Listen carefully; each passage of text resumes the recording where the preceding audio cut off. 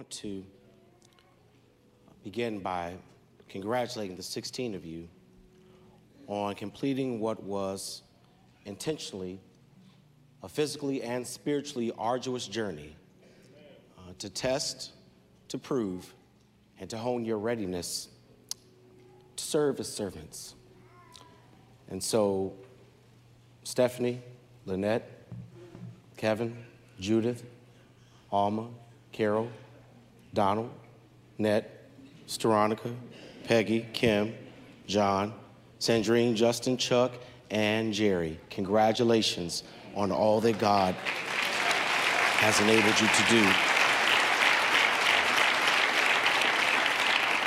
And I am proud as pastor to be able to share in this final lesson of preparation, before we lay our hands on you, some final words for the journey. And I want to read in your hearing a passage that you know well by now. If not, you wouldn't be sitting in the seats that you sit in. I want to use it as a reminder for the great gathering of deacons who are in this space, both from Alfred Street and from our guest churches. And as a word of inspiration and information for those who gather as family and friends to celebrate this moment. You know these words, but I'm asking you to hear them afresh today from the 6th chapter of the book of Acts. Acts chapter 6, in this moment, can never be overestimated, as it shares with us the foundation upon which this ministry of deacon is built. Acts chapter 6, beginning in verse number 1, I'm going to ask those who are physically able to stand to reverence the reading of the Word of God, beginning in verse number 1, as I read out the New International Version of the Word of God. Listen for God's instructions to deacons. In those days, when the number of disciples was increasing, the Hellenistic Jews among them complained against the Hebraic Jews because their widows were being overlooked in the daily distribution of food. So the 12 gathered all the disciples together and said, "It would not be right for us to neglect the ministry of the word of God in order to wait on tables. Brothers and sisters, choose 7 men from among you who are known to be full of the Spirit and wisdom. We will turn this responsibility over to them and will give our attention to prayer and the ministry of the word." This proposal pleased the whole group. They chose Stephen, a man full of faith and of the Holy Spirit. Also Philip, Prochorus, Nicanor, Timon, Parmenas, and Nicholas from Antioch, a convert to Judaism. They presented these men to the apostles, who prayed and laid their hands on them. So the word of God spread. The number of disciples in Jerusalem increased rapidly, and a large number of priests became obedient to the faith. I want to hang out in that first verse. In those days, when the number of disciples was increasing, the Hellenistic Jews among them complained against the Hebraic Jews because their widows were being overlooked in the daily distribution of food. I'm going to talk to the 16, but the rest of you can eavesdrop. I want to talk to you all about the Magnificent Seven. You may be seated in the presence of the Lord. The Magnificent Seven.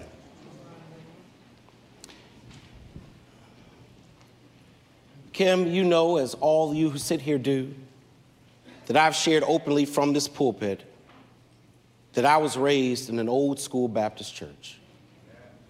We were the poster church for an old school Baptist church. I was raised at the Lilydale Progressive Missionary Baptist Church, and they should have taken the word progressive out of the title. Everything about that church was old school. We had all the markings of an old school Baptist church. We had the church fan that had Martin Luther King on the front and a funeral home on the back. It was old school Baptist church. You've heard me talk about it. On the wall to the left was the church covenant that we read every first Sunday before we received the Lord's Supper. Having been led, as we believe, to receive the Lord Jesus Christ as our Savior. And on the profession of our faith, we do now in the presence of angels and those gathered solemnly and joyfully enter into covenant with one another as one body in Christ. We had reserved seats in the sanctuary. You didn't sit on the third pew on the left without fear of your life. That was reserved for the mother's board. Those are the ladies that had reached the grand age of 80 and wore them white dresses and pantyhose so thick you couldn't see through them. That's the mother's board.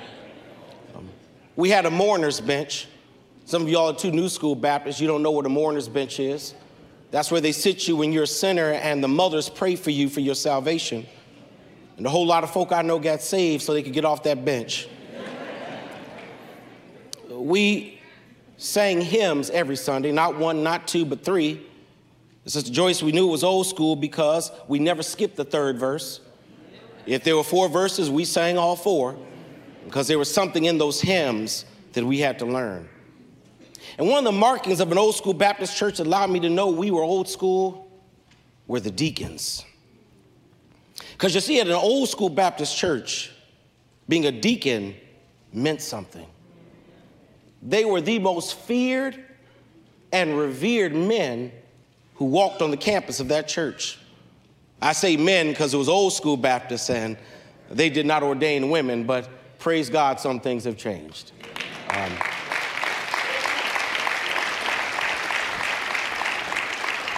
And I got to let you know, as a child, I was afraid of deacons. They didn't just sit amongst the congregation. They had seats at the altar that looked out over everything that was happening. And they would sit in them chairs, some sleep, some looking, but they sat there every Sunday. I was really afraid when I found out that they also doubled up as a security ministry, because one day I found out that Deacon Dodie Edward Nash was packing every Sunday he came to church. He had his gun on his hip. They wore dark suits every Sunday. They taught Sunday school. They served communion. They led devotions every Sunday. There was no praise and worship team. One of them read a scripture, one led a song, and one prayed for about 25, 30 minutes. I was afraid of the deacons. I knew that they had some contentious meetings, and we grew up knowing that can't nobody fight the pastor like the good old deacons. And growing up as a child, I feared them. As an adult, sometimes I make fun of them. But the one thing I've never lost is respect for them. Because being a deacon at a Baptist church, it means something. And as you begin that journey, I want you to know that my vision, my passion for the season God has called us together is for us to mold and model traditional Baptist church at its best. To lay aside some of the tomfoolery and things that left a bad taste in people's mouths and embrace what really makes us Baptists. Not to be anti-anything. I'm not anti-Presbyterian. I'm not anti-Episcopal. I'm not anti-Catholic, but I am proud to promote what it means to be Baptist. To be a church that is proud to practice baptism by immersion because that's what Jesus did. And a church that believes in the full authority of God's written and God's living word. Want to be traditional Baptist at its best, a church that does not chase technology and has not yielded all of our worship over to praise teams with guitars singing songs they made up the night before.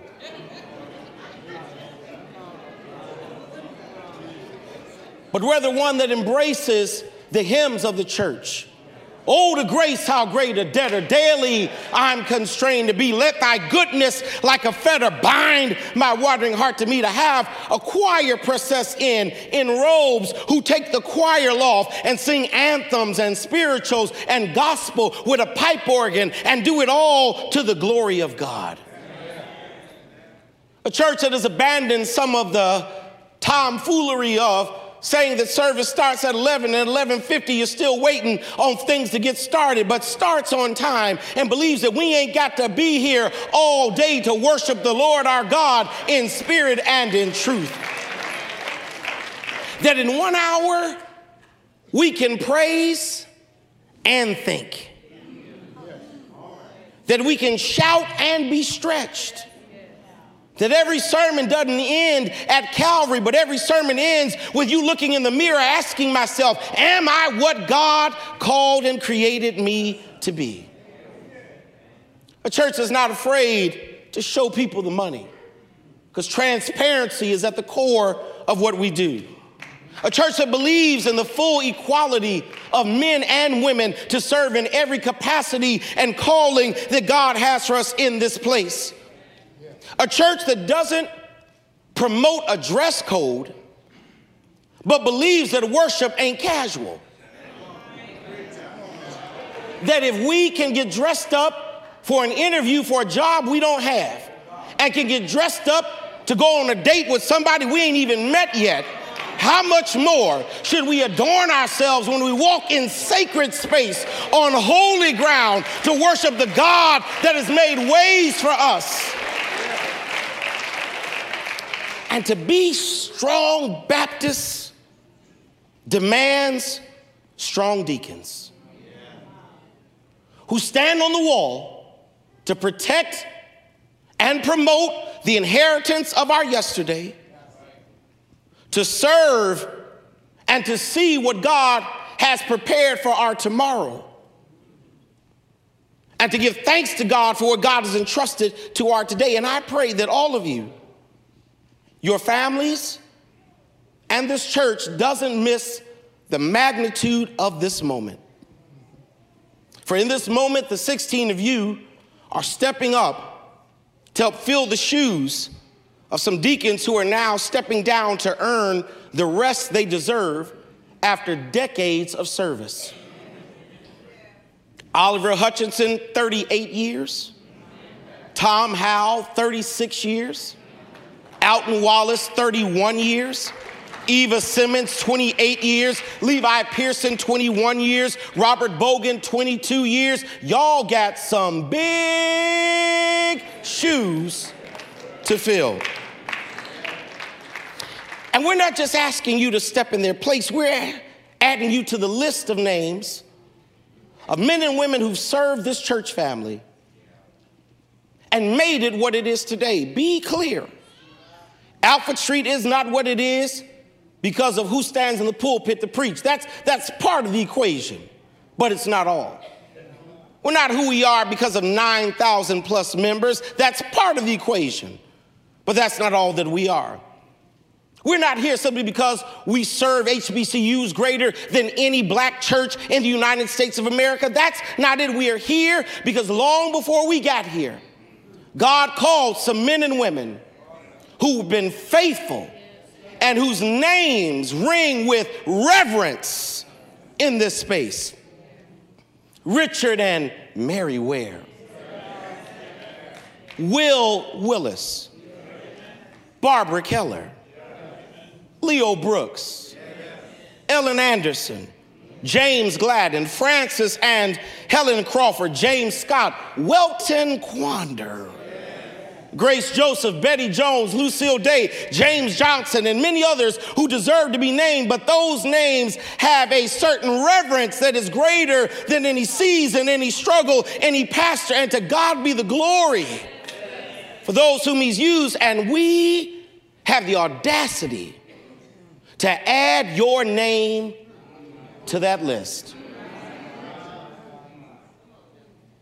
And not just those names, but tonight, your name is being added to another name of lists, a list of names. It's a much shorter list. There are only 7 on it. And they're the first deacons who came into existence in Acts chapter 6. You already know it, but let me give some background for those who don't. Acts chapter 6, as recorded by the same author of the Gospel of Luke, is the record of when, where, why, and how deacons became necessary in the work of the church.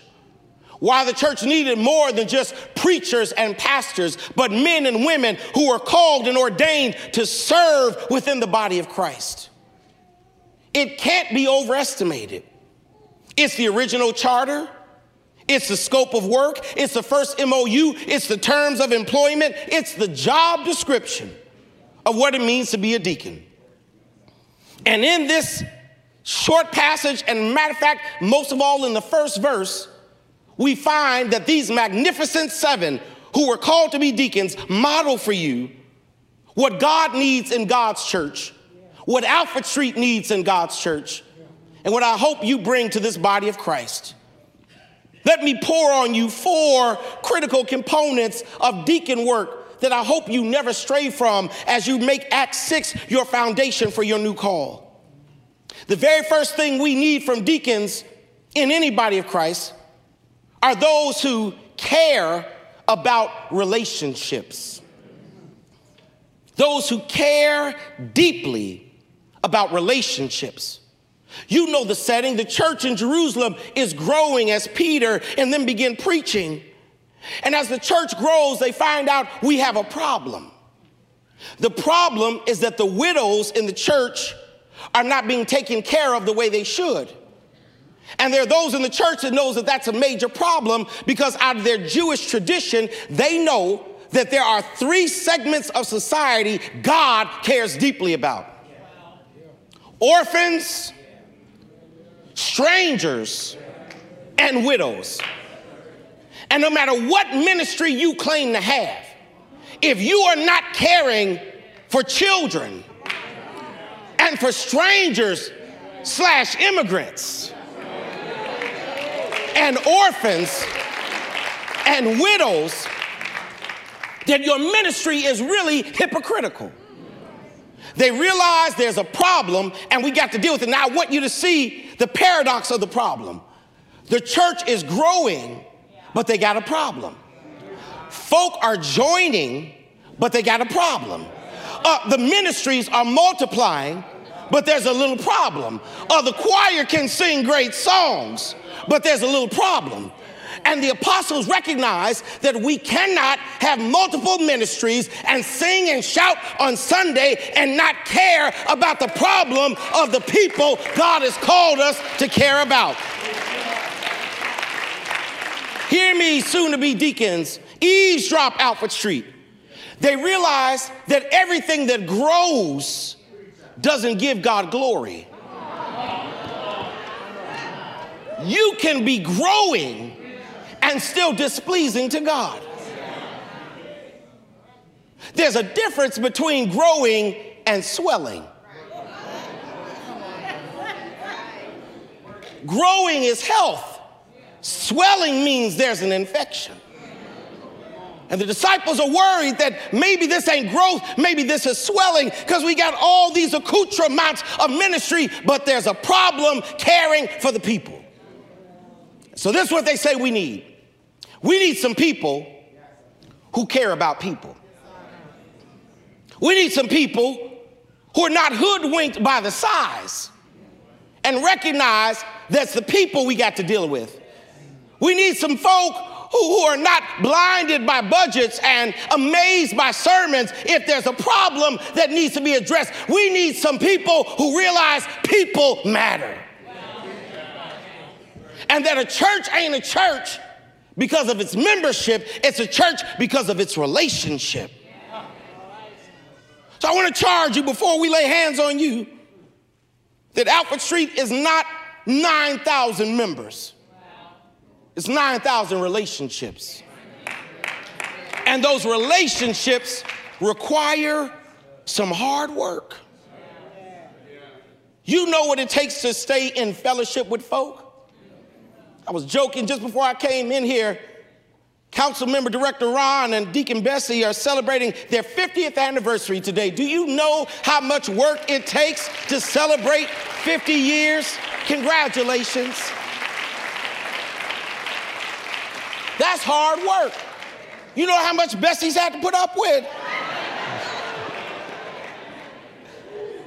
Hard work for relationships. God's calling you to some hard work. To pick up the phone when sending an email would have been easier. To going by the hospital when a card in the mail would have been sufficient.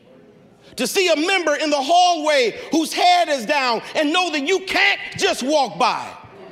But you have to pause and ask them, are you okay? Can I pray with you? Is there anything the church can do for you to get on the road and travel all the way down to Tidewater to be in a funeral for a member's great-great-grandmama who don't even go to Alfred Street, but because we care about people. We need some leaders who remind this church that majority rules should never be how we operate. Because majority rules can silence 49% of your congregation. That membership matters. You've got to be a caring person for relationship. Not only must you care about relationship, can I give you number two? Number two, you need to be committed to resolution. Chuck, watch this. This will blow your mind. There's a problem. Verse 1, the widows aren't being taken care of. And when the problem arises, it divides the church into two categories. When a problem arises, there are those who complained, and there are those who were compelled to fix it. I want to say this again. When the problem arose, Carol, there were two groups of folk. Those who complained and those who were compelled to fix it. Okay, you ain't got me. Peggy, when a problem came, there were two groups of folk. Those who complained and those who felt compelled to fix it. Because in any church, when a problem arises, there are two groups of folk. Those who will complain and those who are compelled to fix it. Can I drop something on you? I'm talking, anybody can complain. Anybody can point a finger. Anybody can fuss and cuss about what they feel is not going on. Complaining is not a gift of the Holy Spirit. Anybody can be upset and run their mouth. Only few are called to fix it. And your assignment today is to be committed to resolving problems that are inevitable in the body of Christ. As we lay our hands on you and set you forth to be a deacon, I want to remind you that you are a problem solver, not a problem starter. That you are called to make it better, not make it worse. When we send you into a ministry meeting, it ought to be better on the other side than it is before you went in. Your job is to stop it, not spread it. I want to tell you a story that I have never shared publicly. I'm going to leave some names out to protect the innocent. I want to tell you about the ministry you're joining tonight. When the Lord called me to Alfred Street, and the vote had been taken, and I'm preparing to move my family here, there were some people who were disgruntled about me leaving Springfield, Massachusetts. And it got church ugly. And there were those who called a few members of Alfred Street back in 2007 and said, you know he has a child out of wedlock. That they spread a rumor from Springfield to blow into Alfred Street that I had a child outside of my marriage. And I didn't know what to do about that. How do I fight that? I'm not even pastor of Alfred Street yet. How do I prove that's not true? The wind blew in here and someone caught hold of it. They began to speak it. The search committee with deacons on and some other deacons knew it wasn't true. I'd been vetted. And the diaconate sent members of the deacon board to that person to let them know that's not how we do things here. That we are not going to flame a rumor that's not true about our incoming pastor. And I knew right then, this is where God was calling me to be. To be around some mature leaders who realize that our call is not to spread it, it's to stop it. We don't pour gasoline on fires. We pray, bring water, and then discipline it out the church. That you are called to be committed to resolving problems. And here's the crazy thing about the problem in verse 1. The problem was easily solvable. There were widows who were hungry. All somebody had to do was step up and feed them. But they had to wait for Peter to call a meeting, to cast some vision, to resolve a problem in a simple way, because they could have fixed it themselves rather than complaining, but they were waiting on one man and a council to make a decision to fix what they could have fixed themselves. Can I tell you what destroys churches? Leaders and members who are too dependent on one man or one woman to cast a vision to solve a problem that is easily solvable by those who are on the ground. It's real simple. If it's broke, fix it. If they're hungry, feed them. If it's crooked, straighten it out. If they need volunteers, show up. If it ain't funded, give. If it needs to be cleaned, clean. If it needs to be picked up, pick it up. Whatever it is, do the work, because it doesn't demand. Churches are killed by lazy leaders who need the pastor to cast vision for everything. Resolve the problem. It's real simple. Do what needs to be done. Because you got to care about relationships. You've got to be committed to resolutions. And watch number 3. You've got to be calm and reassuring. Watch this, y'all. It's a problem. The widows aren't being fed. And so a group starts to complain to try to create the perception that this Christian thing ain't all it claims to be. A group saw a problem and tried to magnify it to make it seem like the church is in jeopardy. That this preaching of Peter ain't really doing what y'all think it's doing. Look at them. They're hypocrites. They got problems. This thing is all crushing down because the enemy always wants to magnify little problems. So in this moment, the church in Jerusalem found out they needed what Alpha Street needs today and what every church needs. In times of problem, every church needs a calm down ministry. Every church needs a it's gonna be all right ministry. Every church needs some we got this ministry. What we are calling you to do are to be the ones who calm down the church when there's a small minority who wants to make it seem like the church is somehow in jeopardy. Someone who can go in and say, relax, cool down, we got this, go to prayer, we'll handle it, everything is gonna be all right. I want you to know there's a difference between a question and a problem. And there's a difference between a problem and a challenge. And there's a difference between a challenge and a threat. And what the devil wants to do is cause a question or a problem to look like a threat to the body of Christ, to cause us to overreact and to deal with matters in severe ways that really can be dealt with in private conversation. So your assignment is to be sent into the midst of panic and make certain the button ain't pushed. Your job is to walk into those who are fearful and wondering and let them know we've prayed about it. We got our hands on this. God is going to see us through this. Your assignment is to put the fire out and to let folk know God is still in control no matter who is and who ain't in the pulpit. Your job is bigger.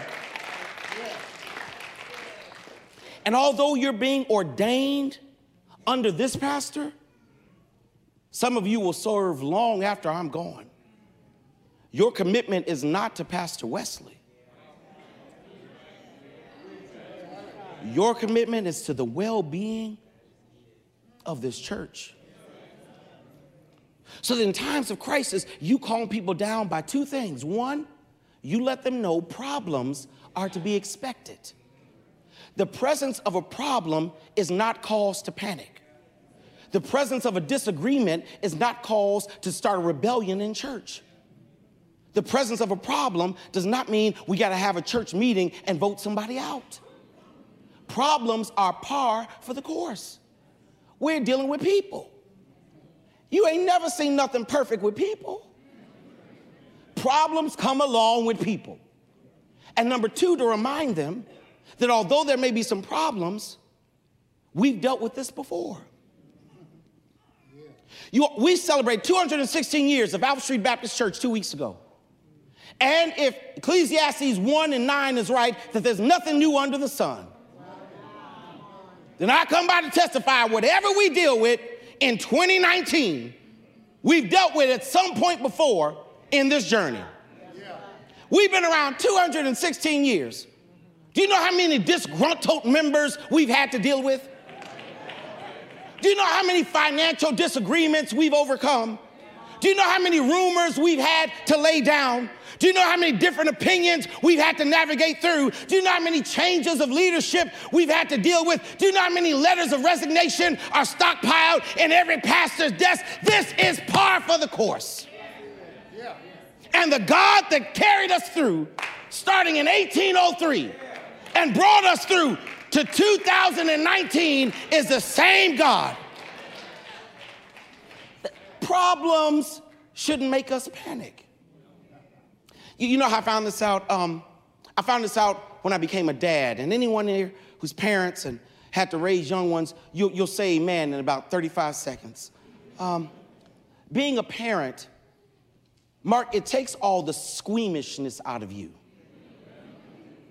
Nothing makes you squeamish. Because if you've had to do what I've had to do, and you've dealt with a child from the moment they came out of womb, anything that can come out of the human body has come out on you. Mucus, vomit, number one and number two. And it happens so often that you just kind of get used to it. I remember by the time my second child was born, my niece had come to stay with us for a little bit, and she was not a mother, and I was cleaning Cooper one day, and in the midst of cleaning him, he got messier. Amen. In the midst of cleaning him, he got messier. In the midst of cleaning, he baptized me in the name of the devil, and my niece was sitting there looking as I'm just dealing with it, and she's wondering, how in the world can you let him do that to you? How does that not make you throw up? How? I just said, because I've dealt with this so much, it just doesn't bother me anymore. I know that this is what comes along with the territory. I know how to handle it. I know how to get through it. I know how to clean it up. No matter what happens in church, we've dealt with this before, and you just got to get used to dealing with the mess and the rumor and the nasty and still do your job that God has called you to do. This is just what we do. We deal with the mess so that others don't have to. You've got to care about relationships. You've got to be committed to resolutions. You have to be calm and reassuring. Let me get this last one. You have to have a character that is righteous.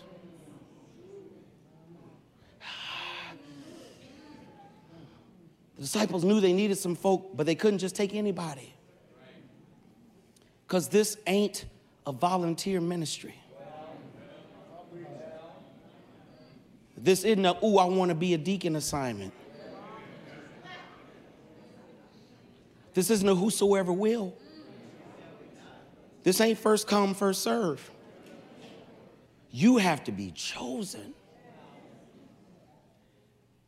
the Lord chooses you and the leadership affirms that calling, but you've got to be chosen. So they said, listen, we're looking for some specific character types because everybody ain't fit to be a deacon. Some folk just want the privileges that come along. They want that first reserved seat on the pew. They want to be able to walk through with reverence. They want to serve communion. They want to tell folk, I'm deacon this and that ain't half of what you've been called to do. So that's what we need. We need people who are full of wisdom. Wisdom, Dr. Gunn, is a result of life experience. We can't have no rookies with trouble in the diaconate. We can't have folk who ain't never had to pray themselves through nothing in the diaconate. We can't have folk that needed the Lord to make a way out of no way, and if God didn't show up, you was going to lose everything. We need some folk that been through some things with God, who know that God is able, who know that when you trust God, the Lord will make a way. What qualified you was not some resume of perfection. Don't ever walk through the church as if you were perfect. That's not how you got in this seat. You got in this seat because you hit rock bottom and God built you up. You got in this seat because you got on your knees and the Lord opened the door. You got in this seat because all hell was breaking loose and God kept your life together. And that same God is who you're called to present. He said we need folk who are filled with wisdom, who've been through some things. And watch this, who are filled with faith. Sandrine, because there's going to come a moment when we've looked at the budget, we've debated the issue, we've discussed every side, and then someone's got to stand up and say, but we got to trust God. That if we can see our way through it, faith ain't involved. That God has a way of calling us to do the impossible and the unprecedented, and there have to be leaders in the church who say that if God calls us to it, God will make a way. If God is in it, God will sustain it. If it's God's will, it shall come to pass. We need those who know how to walk by faith and not just by sight. I need you to do what Finance Committee doesn't do.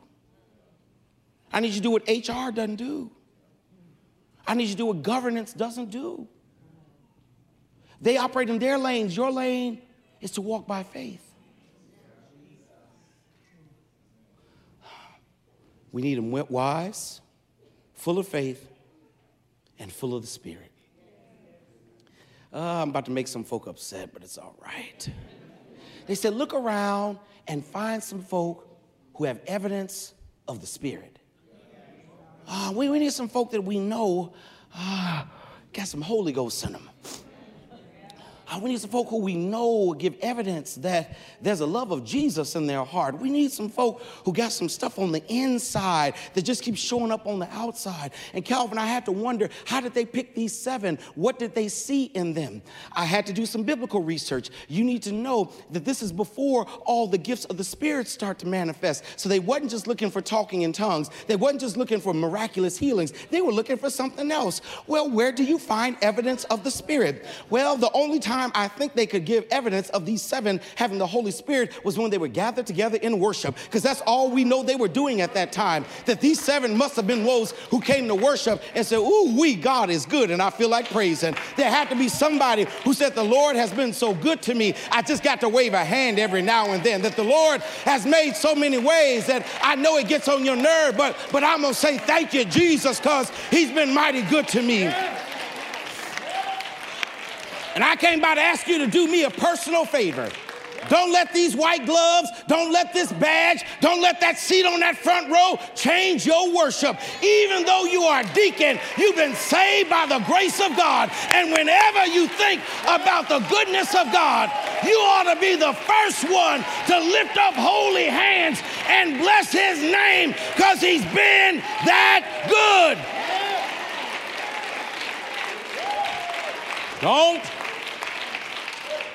Don't you come to church and go to sleep. He's been too good to you. Don't you sit on that pew and sit on your hands. He's been too good to you. Don't you walk with authority and then praise in silence. He's been too good to you. Give evidence of the Spirit. Well, it's time, but I was a little concerned about these 7 that were chosen, these magnificent 7. Because, Jerry, there's 7 who were chosen, and you probably only know 2 of their names. Stephen and Philip. And that's if you read the Bible. If you ain't read scripture, you ain't heard of none of them. You mean I've been chosen? I'm doing the dirty work? I'm making hospital visits? I'm putting out fires? And my name may not be known? Yup. Yup. Your name may not be known. So your motivation cannot be recognition. I hope one of you makes it to chair of deacons, but all y'all ain't. I hope one of you makes deacon emeritus, but all y'all ain't. But the motivation isn't the chair seat, and it isn't emeritus status. It's a desire to hear 2 words, not spoken by me, not whispered in the church. You can only hear it in time with God. 2 words. Better than emeritus. 2 words. Better than chair. Well done.